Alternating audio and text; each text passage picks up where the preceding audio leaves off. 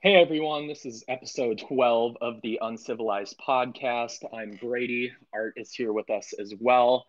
We do have a very special guest for you today. Everyone's favorite and prim uncle on the internet, and my favorite person on the internet in general, Feralmeme, is stopping by as well. So I'll let Feralmeme introduce himself. Hey, how's it going, y'all? Pretty good, pretty good. I mean, other than being stuck in my fucking house once again, it's pretty good. Art, how are you doing? I'm stuck in my house. I'm behind in my homework. I should be working on a 10-page essay right now, but here I am. So, Devoted. See, we're devoted to this podcast, people. We may only upload once a month, but we mean it. when that episode does come out, I was probably avoiding doing actual productive work. That's fair. So yeah, I mean, Farrell, you're joining us today. We didn't really have anything planned out other than talking about sort of the anti-tech movement and meme culture, sort of your journey to where you are now. I mean, you can kind of just start off wherever you are if you want to give us a quick introduction of yourself, who you are, what you do. That'd be cool. Yeah. Right now, I run Feralmeme Instagram, and a much less used Feralmeme Twitter. Started them about 2 years ago, to make, like anti less political, but like anti-tech content basically. I had been doing a bunch of other anti-tech creative projects over the years, and had become really interested in meme culture after the 2016 election, and just kind of watching how that all played out, and how they're like this kind of cool, very like limited propaganda or art form, I guess, where you have so little room to like flesh out an idea that you have to like really figure out how to pull from uh like already common tropes, you know. I'll rewind a little bit and then we'll get to that later. But yeah, so I started as like an anti-war and like food not bombs type like activist in the early 2000s, and then pretty quickly fell in with like Earth Firsters, and like animal rights folks. And around 2008, moved down to North Carolina and got involved with, well, helped to resurrect an Earth First chapter there, and spent the next 8 years doing like anti-genetically engineered tree campaigns and anti-fracking stuff, and also like had this puppet troupe that did like anti-tech and anti-prison puppet shows, and kind of like toured all over the country with those. It's kind of like the punk band format, Yeah. except that like none of us were talented musicians, and we preferred like comedy to loud music. We all came out of the punk rock background, but we were also like all in our mid 20s or early 30s by that point.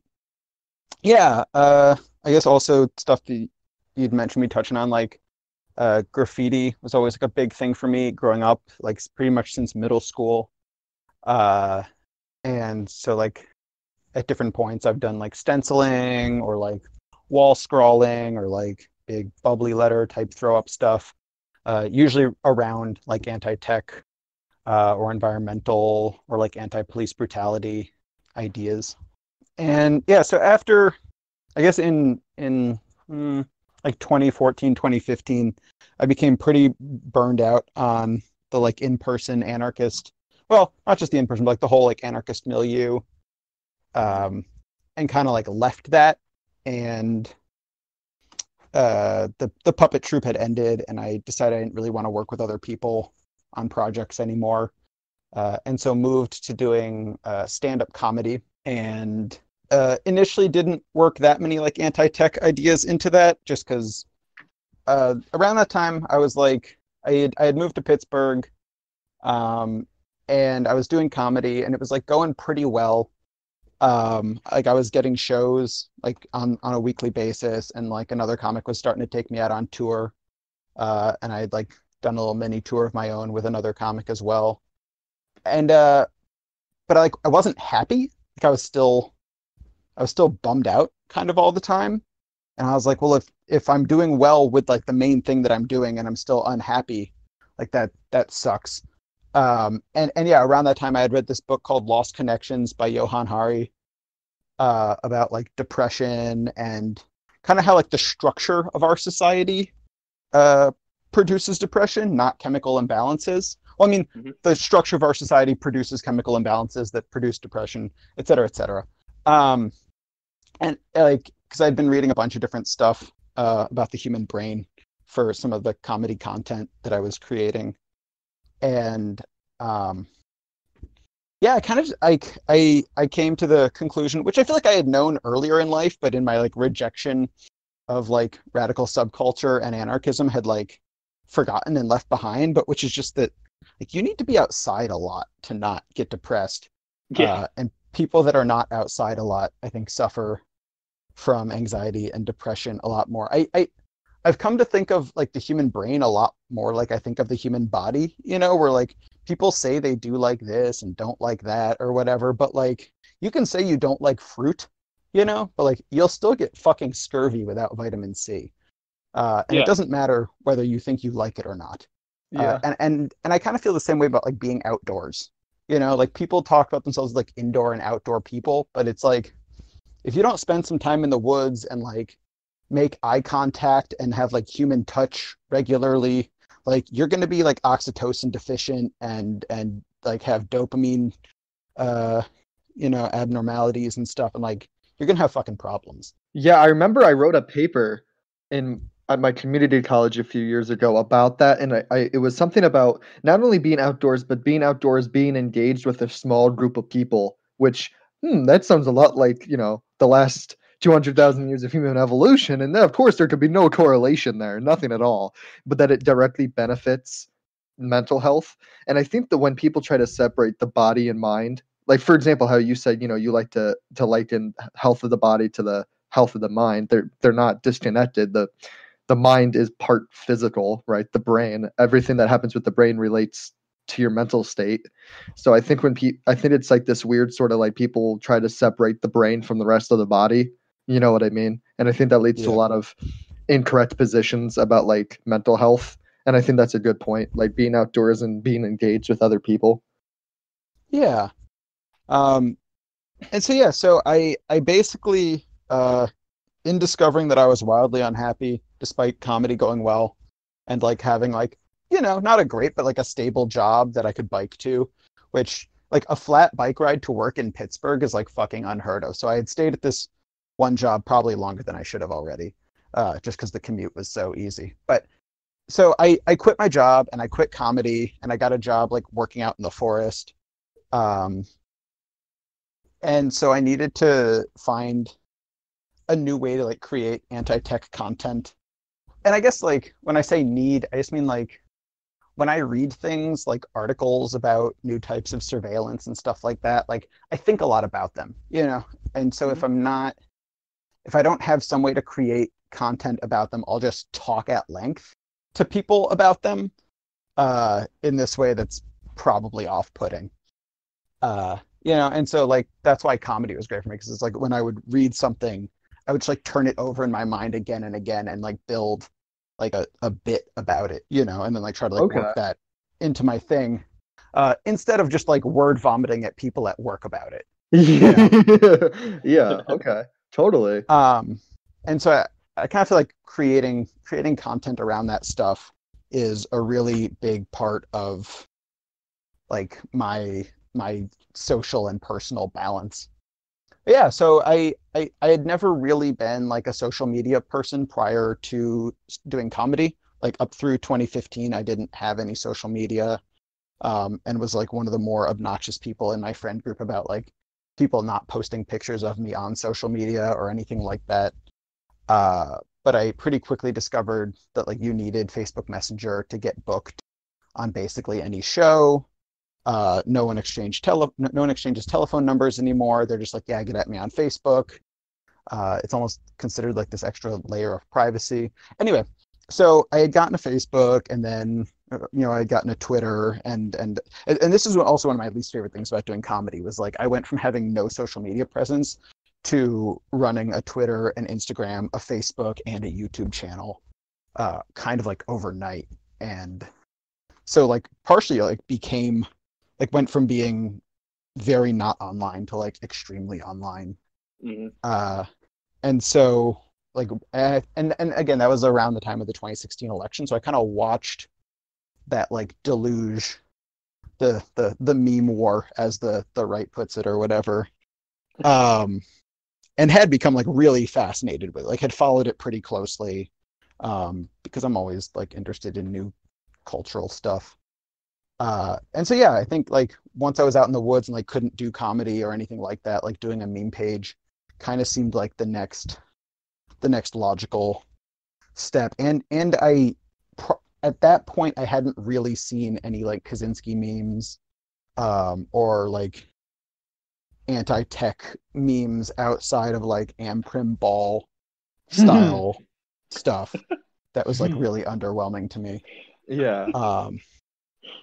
And so yeah, initially like I didn't even really focus on doing like high quality memes. I was just trying to like crank out like bulk content that people could like modify or whatever, but just like kind of like creating a space for it. Yeah, absolutely. You kind of have to carve out your own space, especially with the philosophy or the belief system. There's very little online presence even to this day for this type of content. I know people find our podcast and they see things like your meme page or various other platforms that people use to spread our ideas, and they're like, wow, that's weird. Why are you here? Shouldn't you just be out in the woods? Why are you using a cell phone? Why do you have a YouTube channel? So I Yeah, definitely do totally. see the need for that sort of online space and sort of digging out your own presence in the online sphere. There was Yeah, one and thing. There was real quick. There's one thing you said in a comment section, Pharaoh. Like this is probably like a year, 2 years ago. Someone said, Why do you use your phone or like Instagram to propagate this ideology?" And you're like, "Because I'm not gonna go to the mall and hand out fucking posters or something like that." It's the perfect way to not be the dude on the street corner screaming. Like you can just post all of your shit on Instagram and not be that dude next to the Waffle House at 3 a.m. screaming about how computers are going to kill all of us.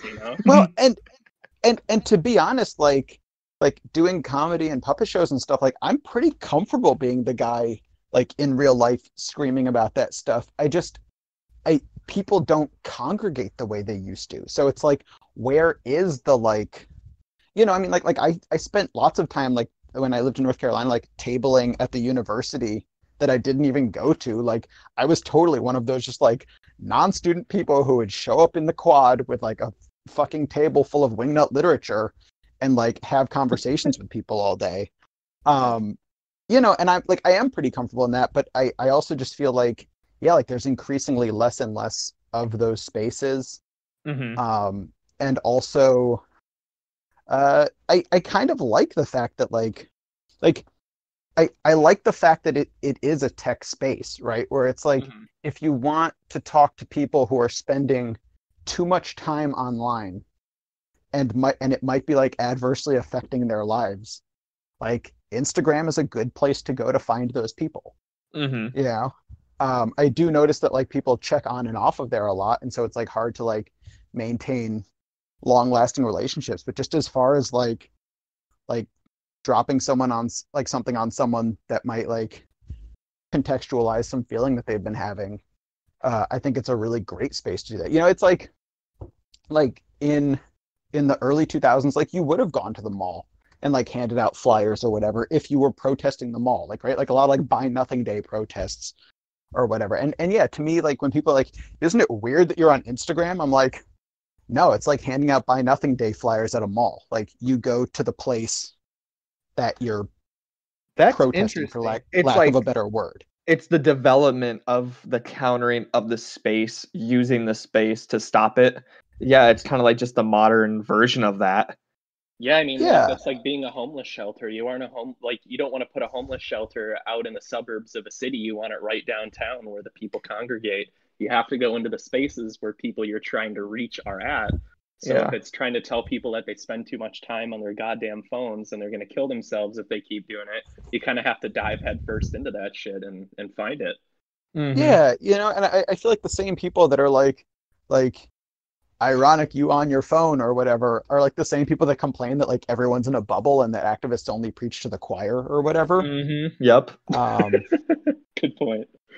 Yeah, and I find it funny too, because a lot of the time I get it from leftists or people who are anti-capitalist or what have you, and how often they're like, you know what I hate when people say, why do you use your phone if it was made by capitalism? But you know what they do? They do the same thing to like anti-tech people. They say the Right, same totally.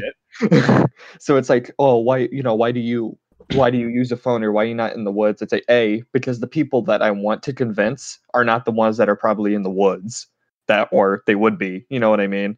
And then the Right. second thing, it's like, would you have blamed, peasants for using their lord's tools to kill their lord? No. So why is it wrong for us to do that? Like, Well, yeah, it's hypocritical, but we live in a complex hypocritical system that's I think another thing necessary. too, though. I think another thing too, though, is that it's like we can't be sort of unrealistic about the situation that our movement and the people who think like we do are in. I don't really like saying that I'm part of a movement because I don't think I am, but it's not the 90s and the 2000s anymore. Like it's not. I wasn't even around during that time. I was in fucking kindergarten, first grade when all the big Earth First shit was going on, and ELF, and it's just not the time that it used to be anymore. So I think that we have to kind of restart and start digging out our own places in these online spaces, and then move from there. I think a lot of people like to think that, oh well, we just kind of need to get out into open spaces where people congregate and start spreading our messages again. And I just keep telling them like it's not like it used to be. You can't just go out on the street corner anymore with an Earth First sign and try to talk to people like they've heard it all before. Communication has shifted. That social spaces have shifted to online, and that's that we can't really help it all that much. And if we do it through, ironically, probably social media or something of that nature. yeah, and I mean, again, I think it depends where you are, and I think that there's a lot of like cusp or like edge spaces where like people do congregate and might be more open to like anti-civ ideas, or like anti-tech ideas or whatever. I think finding those spaces in real life is really good. Um, and also like a lot of spaces I think where people have those ideas exist and are disconnected as well. Like when I lived in New Haven, briefly in 2007 again, there was a group called the Bioregionalist Group that was like all these like almost entirely senior citizens who had like read Ishmael and seen this one movie that I can't even remember the name of, but it's basically like a documentary about Ishmael. And like they had seen this and like created what they called like a bioregional group. And it was like, yeah, like their activity was mostly left to like canoe trips and like local foods potlucks and stuff like that. But like ideologically, they were all super on board and they were like all trying to like start having chickens in their yards and like, which partially included like changing some of the laws in New Haven to allow for chickens, which was cool because that had like put them in touch with some of the folks who are already pushing for those changes, because New Haven has like a huge Latino population, which like immigrant populations oftentimes want to keep chickens. And so it was cool. Like but I'm not in touch with those folks anymore, and like they weren't in touch with any of the like prickly like green anarchist younger kids in that town. Oh, wow. I don't even remember how we stumbled upon them, but it was weird. It was like, yeah, I don't know. It was cool. Oh, but yeah, so I think also just like trying to like hook together spaces of people who are kind of into the same stuff can be a really useful thing as well. Sorry, Okay. go on. Yeah, so kind of talking about this and kind of touching on something you talked about earlier is your burnout with the anarchist milieu, and then also were you involved, or I think you and I might have talked about this, the kind of downfall of North Carolina anarchism a little bit, especially when it was kind of invaded is the wrong word, but like filled with like leftists or like standard social anarchist types. That might have been something you and I have talked about in the past, but maybe not.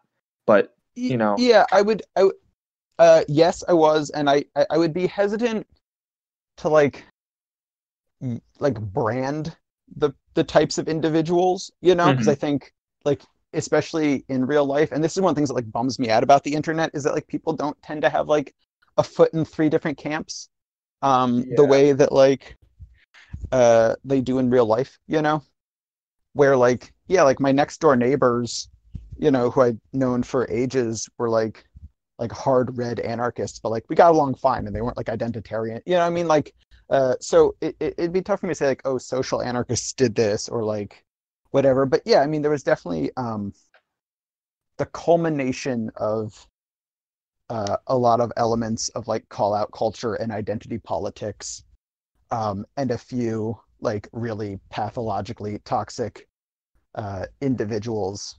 Yeah, pretty much tore apart and sank an entire scene. Was that a big impact on your burnout, or was your burnout more unrelated? Yeah, I mean that was huge. That was probably like half of it. Okay. Or more. Was yeah, watching.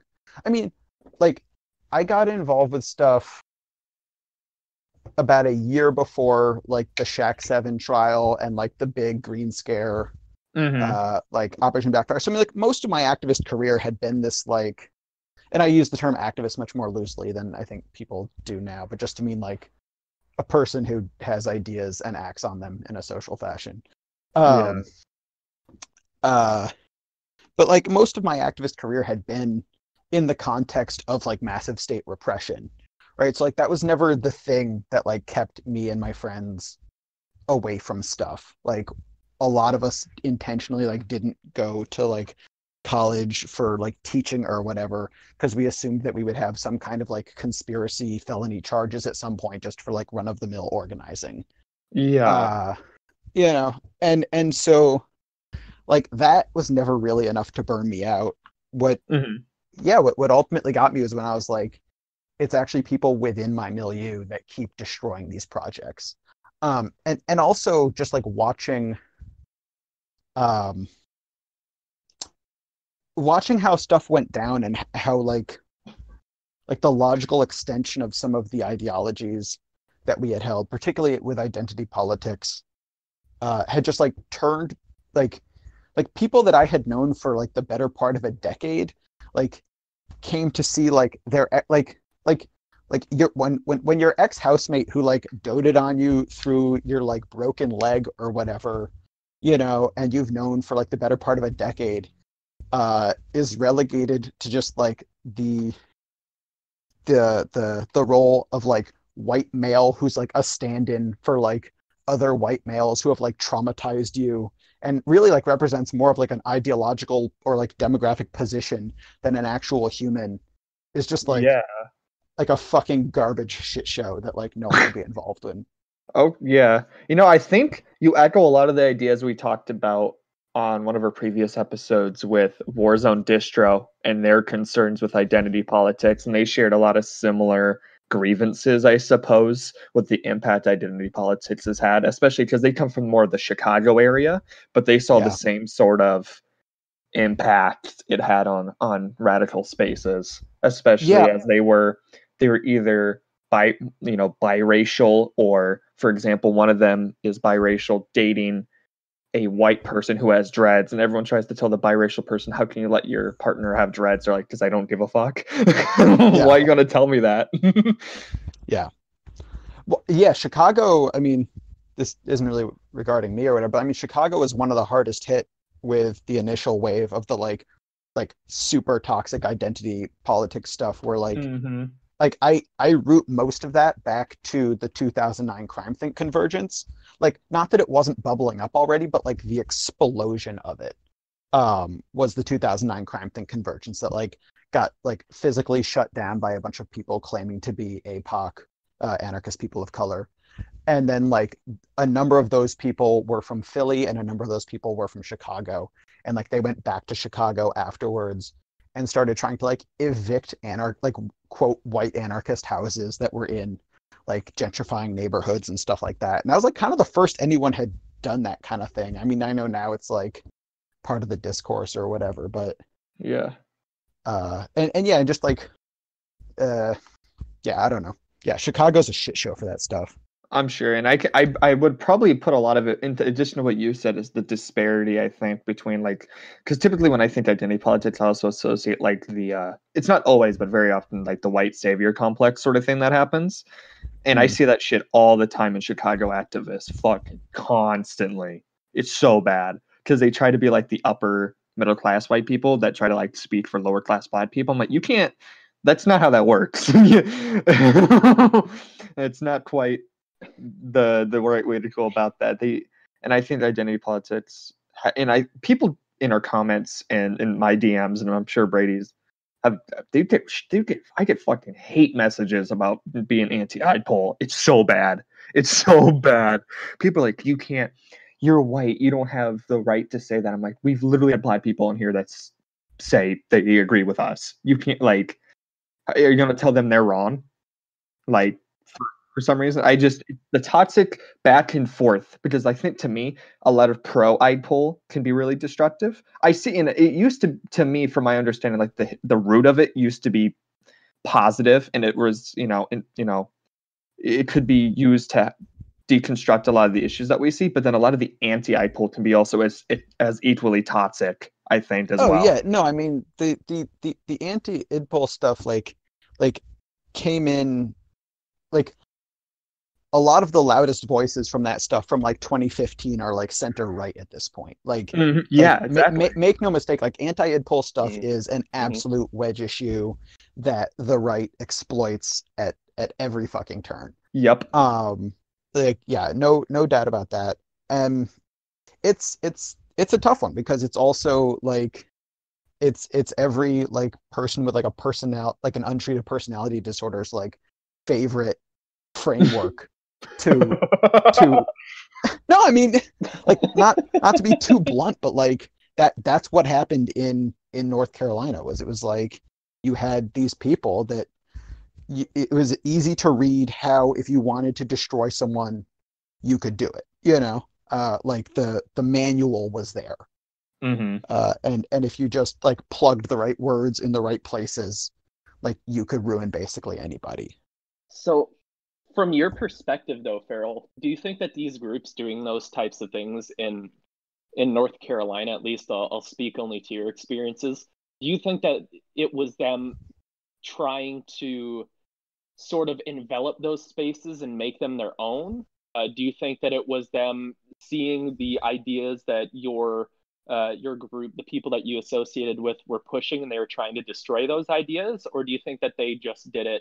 It was just a consequence of those people moving in. Like, do you think that it was more nefarious actions behind it, or do you think that it's just kind of what happens when certain types of people start to assimilate into groups? Very much the latter. Like, I think it's when your group starts becoming popular, it will draw people who like controversy and like conflict, right? If your group is involved in controversy and conflict. Because especially like volunteer organizations like can't pay their members, then you get people who are willing to put a lot of work into stuff for free. And it's harder to say no to like really productive people. Mm-hmm. And it's actually one of my biggest reasons why I think that like anarchist bookstores need to like try to pay their employees as often as possible. Because if you pay someone, you can fucking fire them. And if you don't pay someone, then you have no fucking recourse when they are like a god-awful, toxic mess in your space. You know what's funny? Talking about your spaces getting large or groups getting large and it kind of pulling in the wrong sort of people. Ironically, I do believe Ted Kaczynski has mentioned that once or twice. Yeah, no,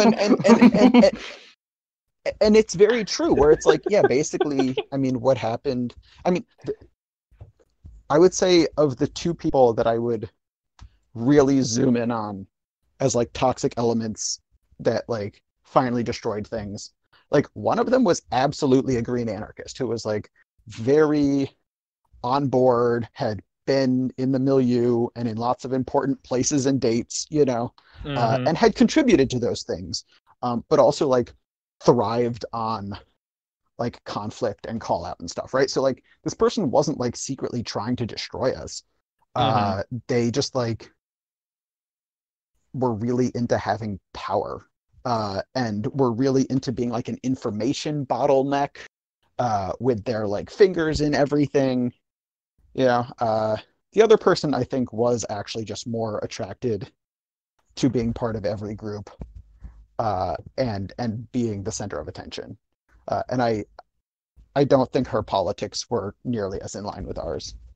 For sure, what I notice, and you've kind of confirmed that, and we kind of touched on this a little bit before we started recording, is how often these people, especially those that don't have solid political bases, like the second person you mentioned, tend to be in it for social capital. They just want to feel special. I'm not trying to be like, ooh, special snowflake, but I think a lot of it is behind it is they want to be somebody, so they associate with larger groups.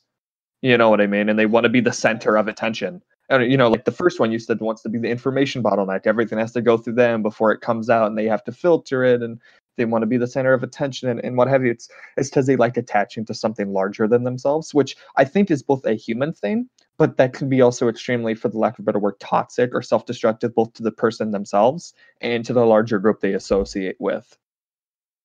Yeah, well, and I think definitely one of the weaknesses of like activist and anarchist spaces and the emphasis on someone's ability to contribute, or even worse, their like the quality of their politics or whatever, is that those spaces provide ready-made friend circles that people can drop into. Like if you have a bookstore and someone just like comes in and offers to like volunteer or whatever, like normally if you had a friend circle, that person would like their like friend circles operate in like concentric circles, right? Where like if you were just getting to know someone even like through the bar scene or like through the whatever like music scene or something, like that person would only come into your life through a series of like shared connections, like social connections. And so like if lots of people, like the time in which it takes them to get to you, they would burn the bridges it would take to get to you a lot of the time. Yeah. And the problem with the social formations is that people can just drop in. And it's like, if someone in their mid-20s comes to your activist group and doesn't seem to have friends from the rest of their life, like that's a giant red flag. I mean, it's like a cop red flag, but more importantly, it's just a like what the fuck have you been doing that you like no one has like maintained contact with you? I'm curious real quick, since you spent a lot of time in I'm assuming Chapel Hill then, if you're in North Carolina. Yeah. So, and when you were mentioning a lot of these groups, was this stuff that happened, and you also mentioned, this is me connecting the dots a little bit, and since you spent time on college campuses, were you on, was it UNC? Yeah. So I'm assuming, was this the center of a lot of that stuff, was like the campus, or was it outside of the campus spaces that you started running into this sort of toxic behavior? No, this was all off campus. Okay. So I mean, like up through 2012 or 13, I would even say like campuses were not particularly political places. And we actually like our anarchist milieu created an anarchist group on campus in like 2011, 2012, where basically like one of us had gone back to college and was a grad student and started the group. And basically the group was called the Uncontrollables, like the UNC Uncontrollables. That's and, good. Yeah, right. I mean, if Crime Think's got one, well, Crime Think has lots of great things about it, but one of them is absolutely its wordplay. And but yeah, and so we actually had like a bunch of off-campus folks doing a lot of the paperwork and like using social connections to like bring people in from like Brazil and Turkey and places that were like popping off all around the world. And it quickly grew to like the second most funded group on campus. like it was getting more money than the college Republicans because it was able to like have all of its paperwork in order and show 6 months ahead of time what events it wanted to do. And then like it put on some very popular events, right? When you bring people in from the rioting in Turkey and Brazil while it's still happening, like not many student groups can put on events like that, you know? Like usually that's something that like a whole department would put on. Absolutely. And so yeah, so it very quickly grew to like a large group. But yeah, so but it was still like the students weren't the center of it. Do you know what I mean? Like so yeah, no, I mean this was very much off campus. Okay. I was just curious because I typically hear people. I was just kind of curious if there was a relationship maybe between the toxic behavior I've seen on my campuses, because I'm not a member, but sometimes I associate with the YDSA chapter that's on my campus, just on the basis that it's people to talk to, basically. And ironically, one of them, I mentioned I was a radical grain, and I caught one of their attention. He like pulled me aside. He said, "Dude, I want you to know. I don't know if you are, and I don't tell anyone this, but I'm a primitivist." And I looked down, I was like, "Holy shit!"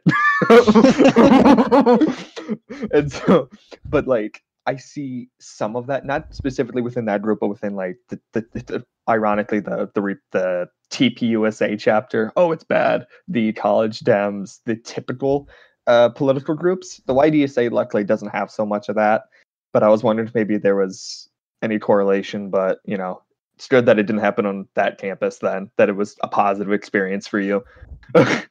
Yeah, no, I mean the campus was mostly just viewed as like a place to like get resources from. Like it wasn't really even viewed as like a primary, like I guess as early as 2009, we were shutting down events there. When Youth for Western Civilization started organizing on campus, which was like a pre-alt-right group, I would say. I mean they are what their name sounds like, Youth for Western Civilization. Youth for Western Civilization. Yeah. I can imagine what they looked like.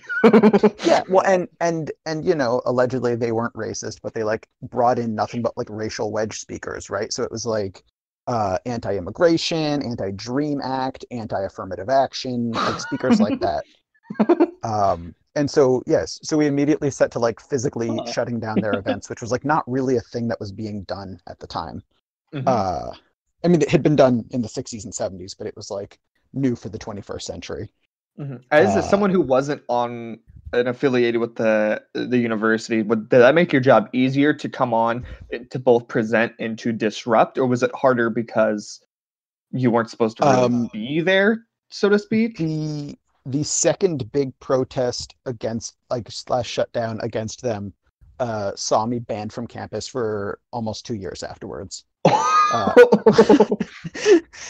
Because after the first one where like windows got broken and fire alarms got pulled and like assaults happened, the university had been like, our students never behave like this, like what's going on? And then like 2 weeks later when they had another event and a bunch of people got arrested and they started looking into it, like the newspaper headline was like off campus, like 8 off campus agitators arrested, like blah blah blah.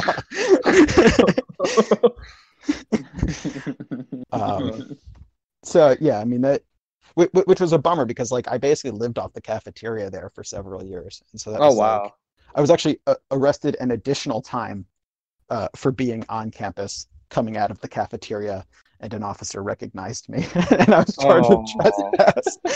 Oh god. I'm just trying to because what I'm thinking though, I could see almost it's kind of easier, even though you're removed. It's not like you're paying for tuition and now you're kicked off campus sort of thing, you know what I mean? Yeah, Rather totally. than not being a part of that space in an official capacity, but more or less you show up and you do your shit and then you might get kicked off. It's another thing to get arrested for trespassing, but yeah, totally. Yeah, I mean we didn't run a risk of expulsion or anything, no. Yeah, okay. No, I mean being in a college town rules. Like I used to park my car on campus all the time and they would give you parking tickets, but their only enforcement for parking tickets was that you couldn't graduate if you owed them money. Oh, wow. And so I just had this like pile of them. They were totally unenforceable. That's actually great. Sort of sort of speaking of the undesirables, I know we've had this issue and we've had to address it publicly, even on our own Instagram page. I want to hear kind of your experience with this. What has your issue been like with like Nazi trash, eco-fash, third positionist chuds trying to sort of enter into your little nook of the internet? I mean, I let anyone who wants to follow me, because it's just me promoting my own ideas. And, you know, in an ideal situation, someone who already harbors those beliefs will come to my page, follow my content, and shift to my position. I mean, that's very optimistic, but it is what it is. Mhm. I would say I spend actually a fairly large amount of, well, not large, but I mean like probably once a week. Like I'll look at someone who has followed me and like go through their page or whatever and see that they have like, you know, like there's a dearth of those like Kaczynski memes that like go around, but then have had like white supremacist iconography like placed in the background, like on his shed or something like that. Or like the like eco gang stuff, right? Which doesn't say that it's fashy, but like uses all the same imagery and that like extremely anti-Semitic and fashy stuff use. And so I, you know, I'll just like, again, a lot of times it's someone who's like 17 or 18 years old or even younger, right? And I'll just like send them a message being like, hey, like lots of your content is good, like this stuff, like you might not know this, you know, but like this icon here and here are like white supremacist, like that seems incompatible with the other stuff that you post.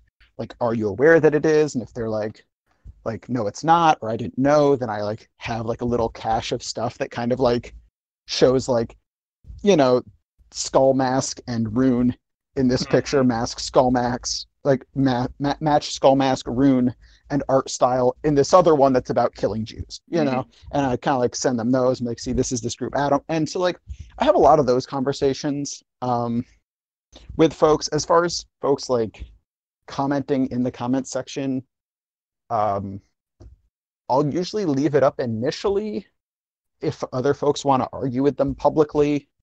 Me, I am those people. well, there's lots of people, you know, and again, like I'm not strictly like a marketplace of ideas kind of folk. I like kind of person. Like I think that there are structural issues that we're up against, and even like hardwired psychological stuff that we're up against, where like their ideas play on fear, which is like a fucking short circuit for the human brain.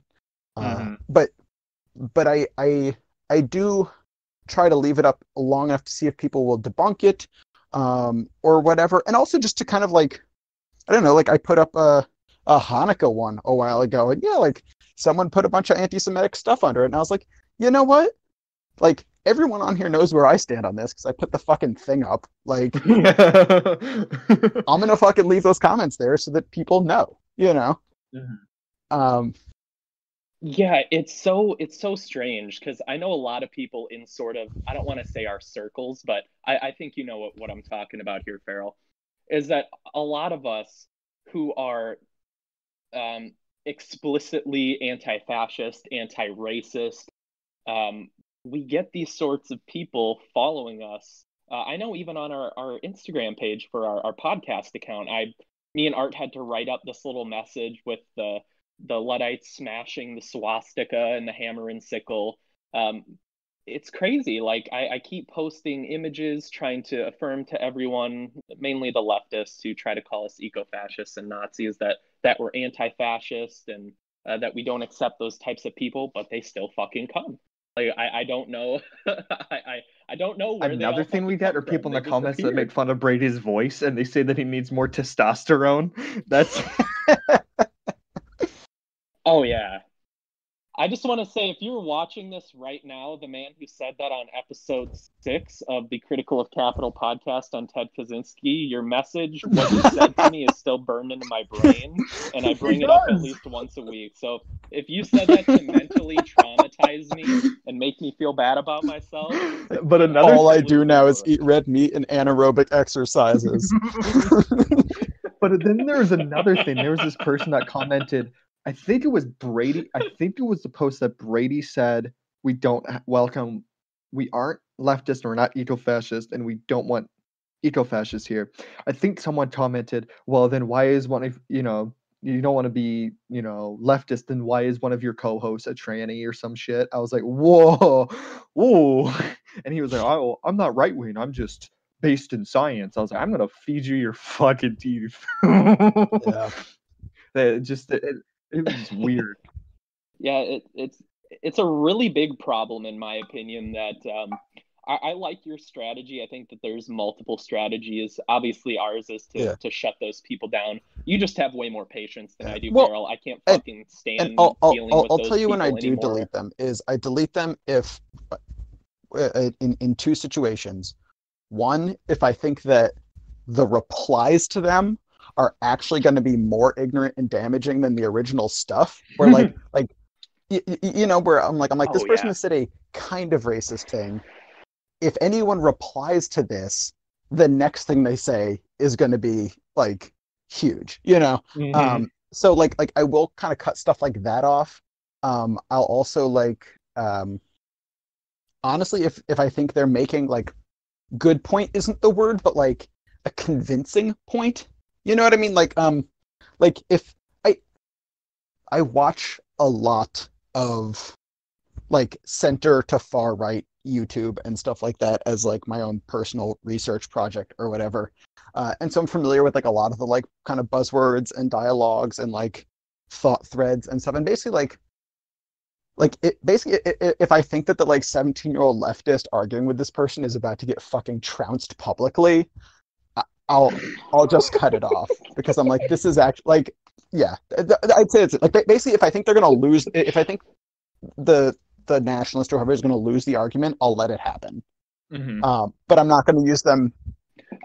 I think that's a fair way to look at it, because most of the time the 17-year-old leftist on the internet is about to get force-fed the fucking red pill in front of exactly. in the goddamn comment I don't let section. that happen. And no one wants that. No one wants to hear about the cultural Bolshevism.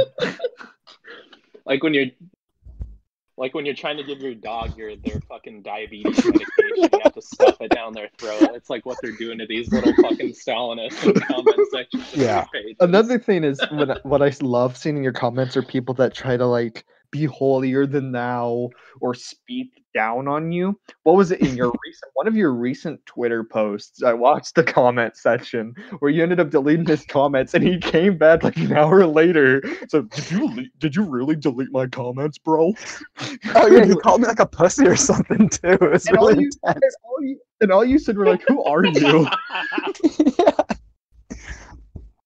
And it's funny because I'm in a Discord with him, and I sent him the screenshots. I was like, "What's going on here?" He's like, "That motherfucker really deleted my comments." It was so bad. He said, "Dude, he doesn't know how to argue." He said, "Oh, he's getting really turned up the fact that I'm right." And I'm like, "Shut up." Like, I can promise you, Farrell does not give a fuck. Farrell's out doing some shit out in the world. Brady, you know who it was? Brady, it was the same person that was getting mad at us for not killing presidents. Remember that? That dude? Yeah. Oh, the frog guy. I know exactly. Terror Frog. Yeah, that was the one. We were in a Discord. He was getting mad at us for not doing stuff, and I said, "Why aren't you doing stuff?" He's like, "How don't you ever dare use the hypocrite ad hominem with me, bro?" I was like, "But I'm right." What are you doing? He was like getting really mad. He said, "I'm so tired of anarchists not doing stuff," and which basically translates to, "I'm tired of anarchists not doing things that are going to get them killed," which is basically what that translated to. There was for a long period of time I lived with one of the the main writer, editor person for a lot of the Crime Think projects. And we had a conversation in like the mid to late aughts when Derek Jensen, who I know he's like blacklisted now, but like he was very formative for most like Greens in my generation before he like got in with Lear Keith and went off the deep end. And in Endgame, particularly like in Endgame and stuff, he had started advocating for people to like do very large, like blowing up dams kind of stuff. And it seemed like during that period, like Crime Think was actually like dialing back a lot of the stuff that it advocated. And the conversation I had with this person where he was like, I'm at the point where I'm like, I'm not going to tell anyone to do anything that I wouldn't, you know?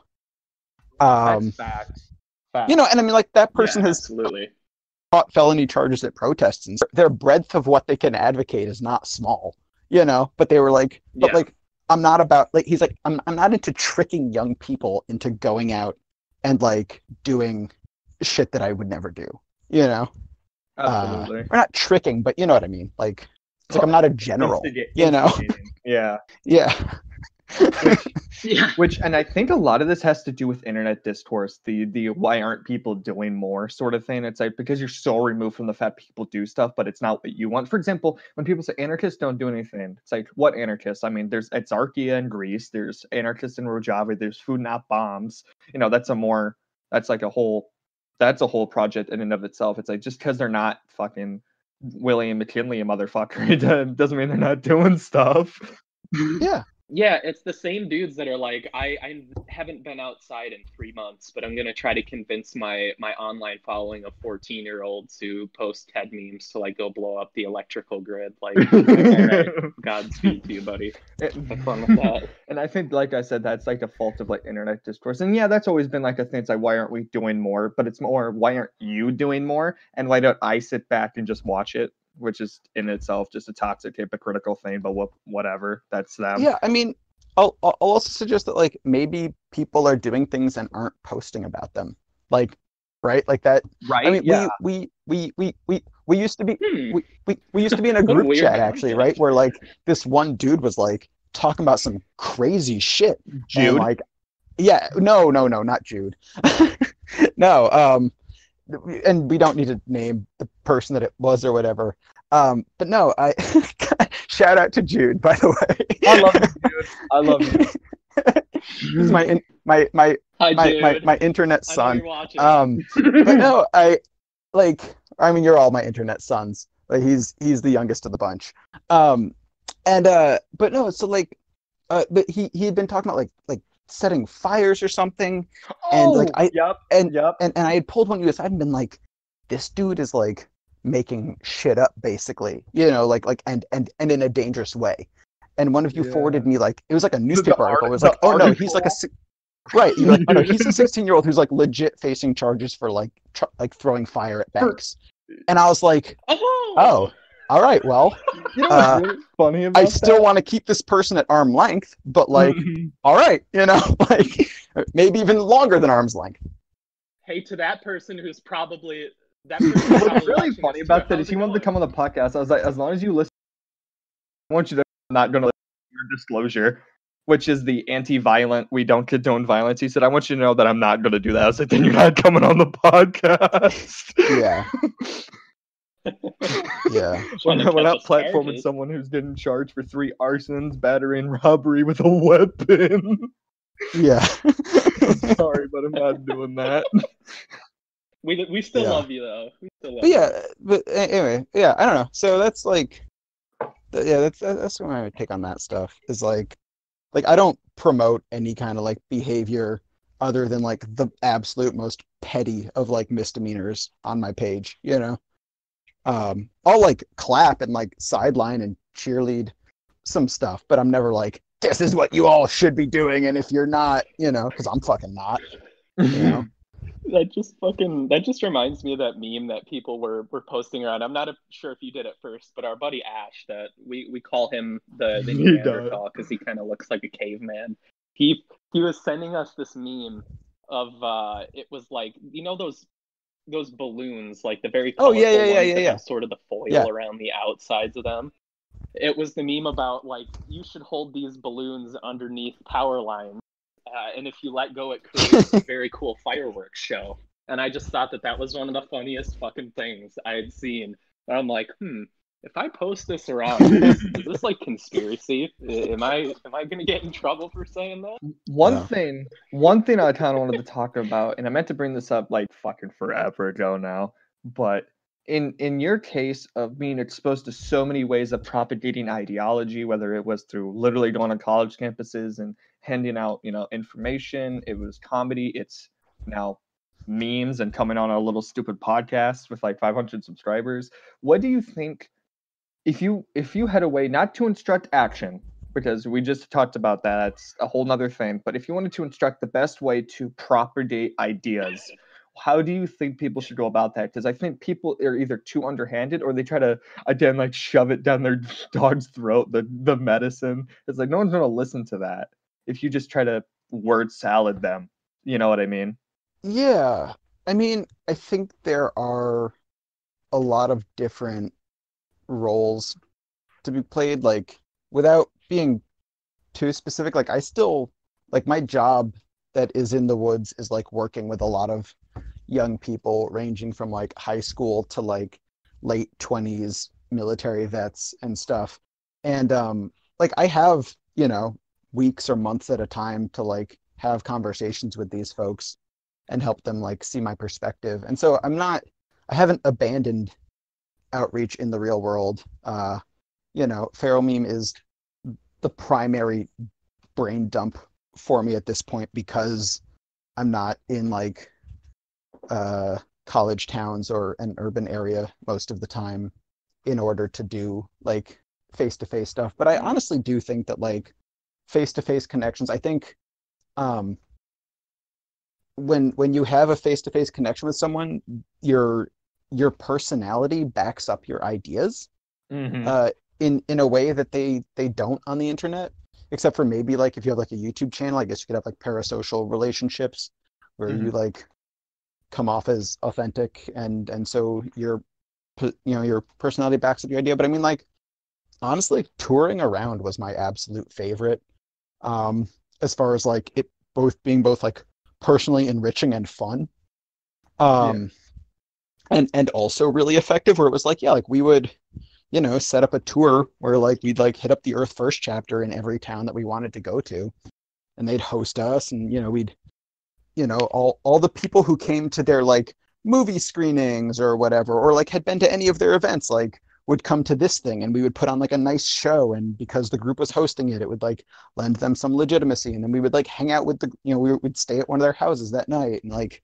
I feel like that was really fantastic. I think at the same time, like our Earth First chapter locally like tried to have an in-person event every other week, so whether it was like a movie screening at a bookstore or like if we or like a protest, or if we really had like nothing that we could book, like I would just do a barbecue.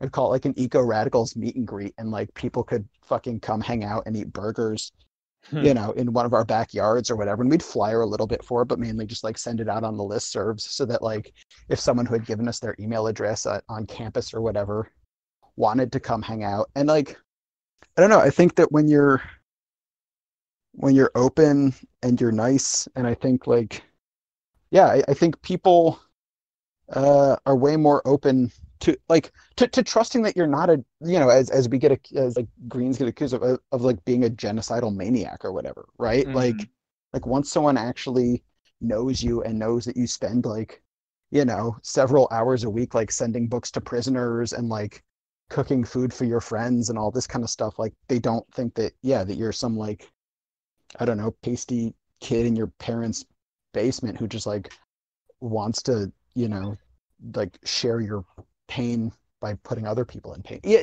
do you know what I mean? So I do think in-person outreach is like really the best thing, and if you can create a project that does that, at the same time, like I will say like I've been fortunate enough to live in places that people do congregate in person, either college towns or cities.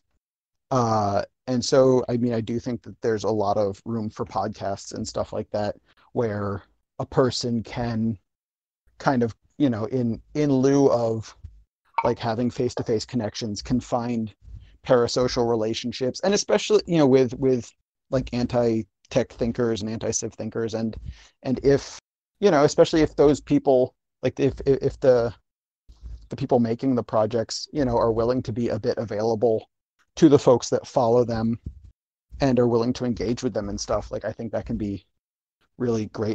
Yeah, absolutely. Sorry we don't do more of that to anyone listening to this, but I'm an Antrim. I don't sit on my phone all Yeah, day. and the one But thing I'll about this try my podcast that best. I enjoy is I think it represents like a lot of the me and Brady hardly beat ourselves up about the podcast. Admittedly, it's more of a joyful thing that we do when kind of just when we're bored or we realize let's make an episode and we tell ourselves, oh, we'll bulk up. And then I talk to him a week later. He messages me, he's like, we should probably record the episode.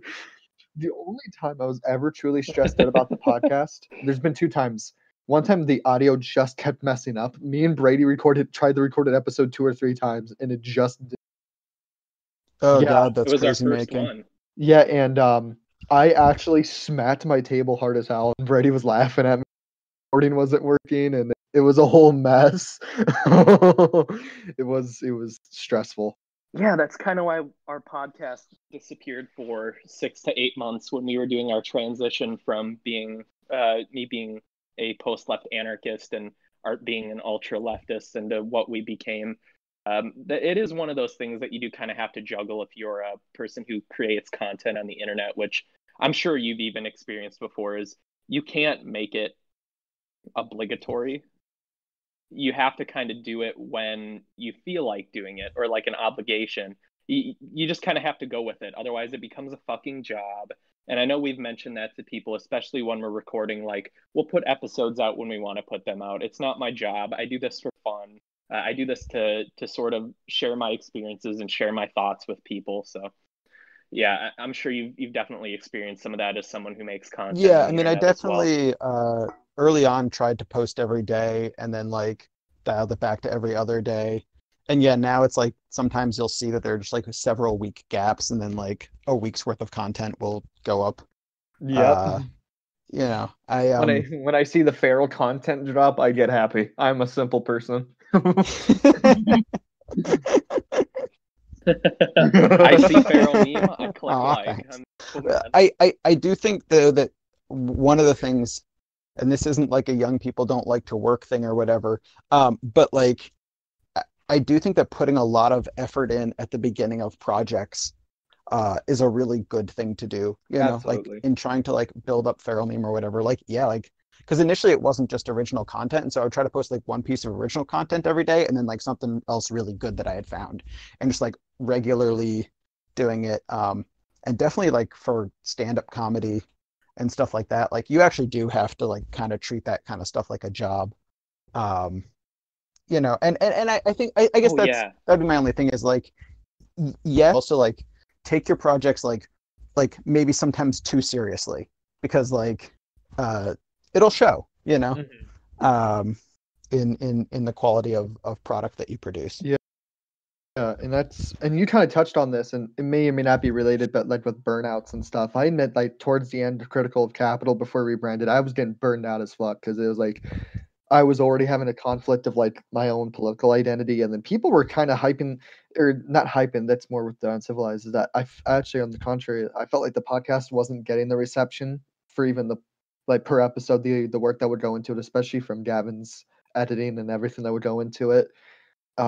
And we got a lot of hate shit for some reason, and I think it was because we were kind of lefties, but we were Oh also both yeah. anti-civ, and so we got a lot of shit from and the kind of right wing anti tech stuff. You know what I mean? The right wing deviations. Uh I mean, we did record for 2 hours exclusively about Ted Kaczynski and had to And split then it those into two comments separate were either leftists episodes. getting mad or right wingers saying that we are being left wing because we are against capitalism, which is the dumbest thing I've ever heard. yeah. It's like but Ted Kaczynski's fucking basically anti-capitalist, whether or not he likes to admit it. How does that make me a fucking lefty, you weirdo? And I mean, it was like Yeah. the weird sort of right wingers that I'm like, they read into what is it, his the problems of leftism, and they didn't read anything past that. You know what I mean? They're those type of people. And we were talking about that before we started recording about how one of the reasons why the like Feral Meme Twitter is so underdeveloped is that I like basically quit it for like a year because when I first started it, it was just like this deluge of like weird like back to the land Christian conservative types and like eco nationalists and other like sketchy folks that like I just didn't enjoy engaging with, and so like the project never got built up the same way that like Instagram did. where like I was really fortunate early on where Float Universe, which is just some like psychedelic, kind of page, like reposted a bunch of my stuff, and like Josh Citarella, uh, like an artist from New York, like shouted me out and stuff. And so I had this like following of like really diverse, interesting folks. Whereas like, yeah, my Twitter was just this like fucking garbage bin of like screaming left anarchists and like screaming weird right wingers.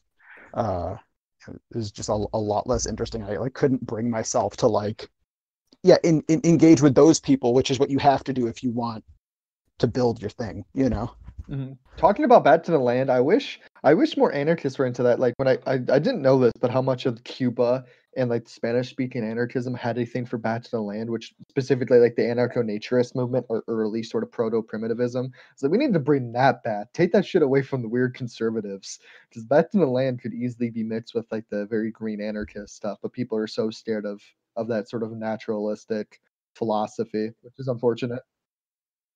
That we can't even get past people using pine trees. Like, I know you know this, Farrell, but I have pine trees tattooed on my arms, and that's like one of my things that I use online, especially on my Instagram page. My very small Instagram page is pine trees. That's something that I like to reference, and I can't even get past using that without being called a fascist.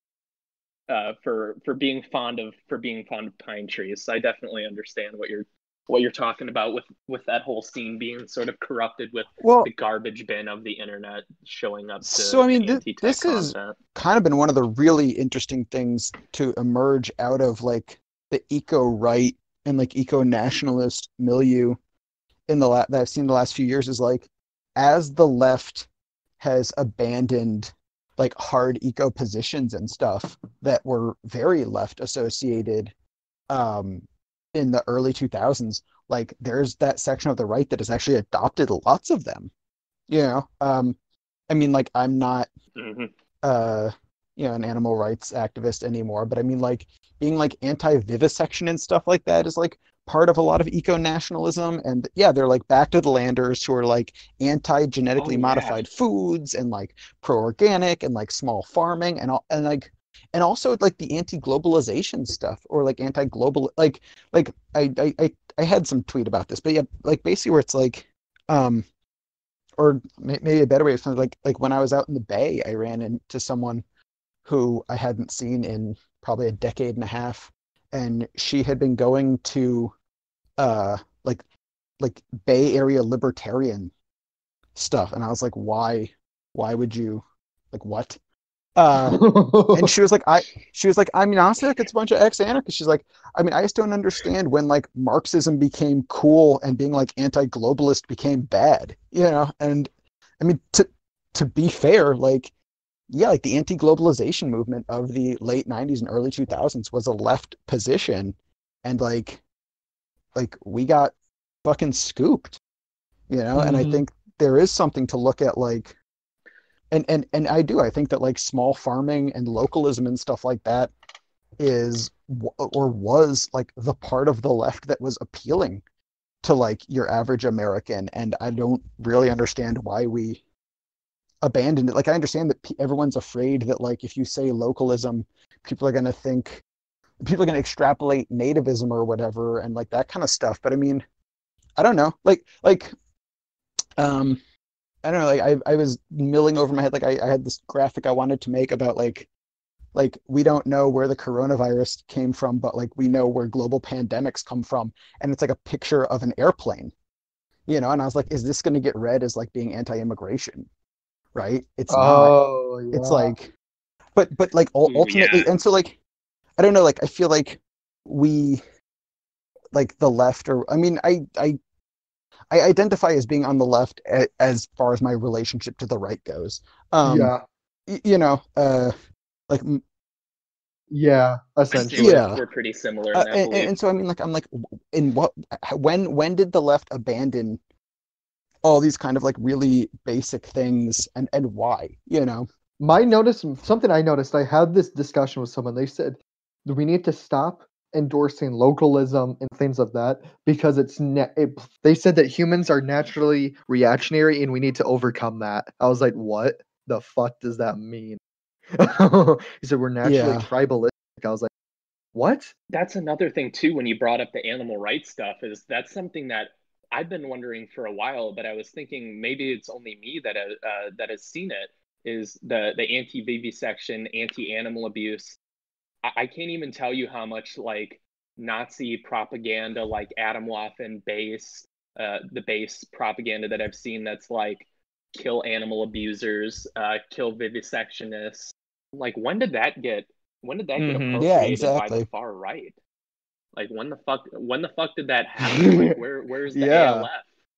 And it's Did they all go away? and it's Did they fucking interesting disappear into because the void? environmentalism of the radical sort of was a right wing thing at first. You know, the typical not far right, but you know, the right wing libertarian sort of thing of like Edward Abbey, early Earth First definitely wasn't left wing in the traditional sense of the word. They weren't, you know, Nazis by any chance, but you know, they had the whole anti-immigration positions, things that modern Earth First has like deemed problematic.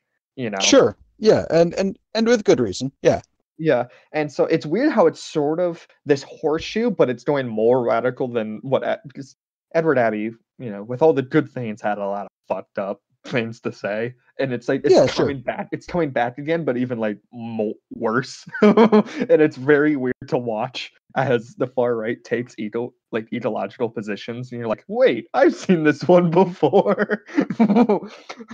Like, don't do that. Yeah. Well, and I mean, honestly, like I think the space to do that has been left by the left, like refusing to call it as it is, you know, like when the left refuses to say like industrial civilization is the fucking problem, then like anyone who wants to can, you know. So I mean, I guess that's like, yeah, I don't know. I don't have a lot of good answers around that stuff, but like I said, talking to like young people who repost memes that are fine, but like have been like edited, you know, to be not right, like that Kaczynski one that's just like it's just him and his like you always on your damn phone.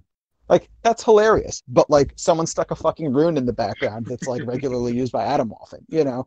And so I think like just honestly like having like one-to-one conversations where you like give people the benefit of the doubt that like they don't actually understand what they're reposting, and like I don't really have other good. Yeah, go on. I think that's like the thing that the right does, and you mentioned this feeding into fear, but also when you're younger, you're more malleable, and they kind of get into the meme culture, and that's where you see a lot of anti-Semitic and racist and sexist stuff. You know, not to say that isn't like a problematic thing, but it's so common in discourse that the right and especially the far right can use that to attract younger. Basic bigotry that they can use to radicalize them further. That's where you see like joking like anti-Semitic, like what is it, the six parentheses or whatever. You see that, and like a year later, they're actually like, yeah, they're calling for like the extermination of Jews. Like, oh, shit, because it's meme culture and like the online discourse allows the far right to appropriate, or not appropriate, but radicalize ignorant young people, which is fucking disheartening. Yeah. But you know, again, like I think when people are young, you can also just talk to them. Exactly, and I mean, maybe that's one of the benefits to like having a large platform. I don't know. I had like a really like unsuccessful conversation with someone like just yesterday where it's this like tiny fucking page with like 18 followers that's producing fucking hilarious anti-civ content, but like they also have a bunch of like sexist content that I was like, and you know, I again, like it wasn't a successful one or whatever, but I just contacted them and I was like, hey, if you didn't have all this sexist content, like I would promote the shit out of your page, you know. And they kind of like bickered with me, and I was like, all right, well, you know, like, you know, I talked to them for a while and found I was like, well, you know, if our brands are ever like more compatible, you know, get at me. I I liked it enough that I debranded their stuff and threw it up in the story anyway, but put any like link follow back. It's all those all those Animal Crossing ones with the Kaczynski quotes. Like they're fucking hilarious. But that dude's page fucking sucks. You know? You like not sexist Yeah. stuff? So- Mine now. I mean, I didn't put it like that on my seems like like only original content goes in my actual feed, but like I'll run other people's stuff in my and like found content in my story a lot, you know. So I mean, I wasn't like I wasn't like stealing it, you know. I just yeah, like absolutely. thought people would enjoy it, and so anyway, but didn't want to put like Yeah, a way I to mean- trace it back to like swell his page or whatever. Absolutely.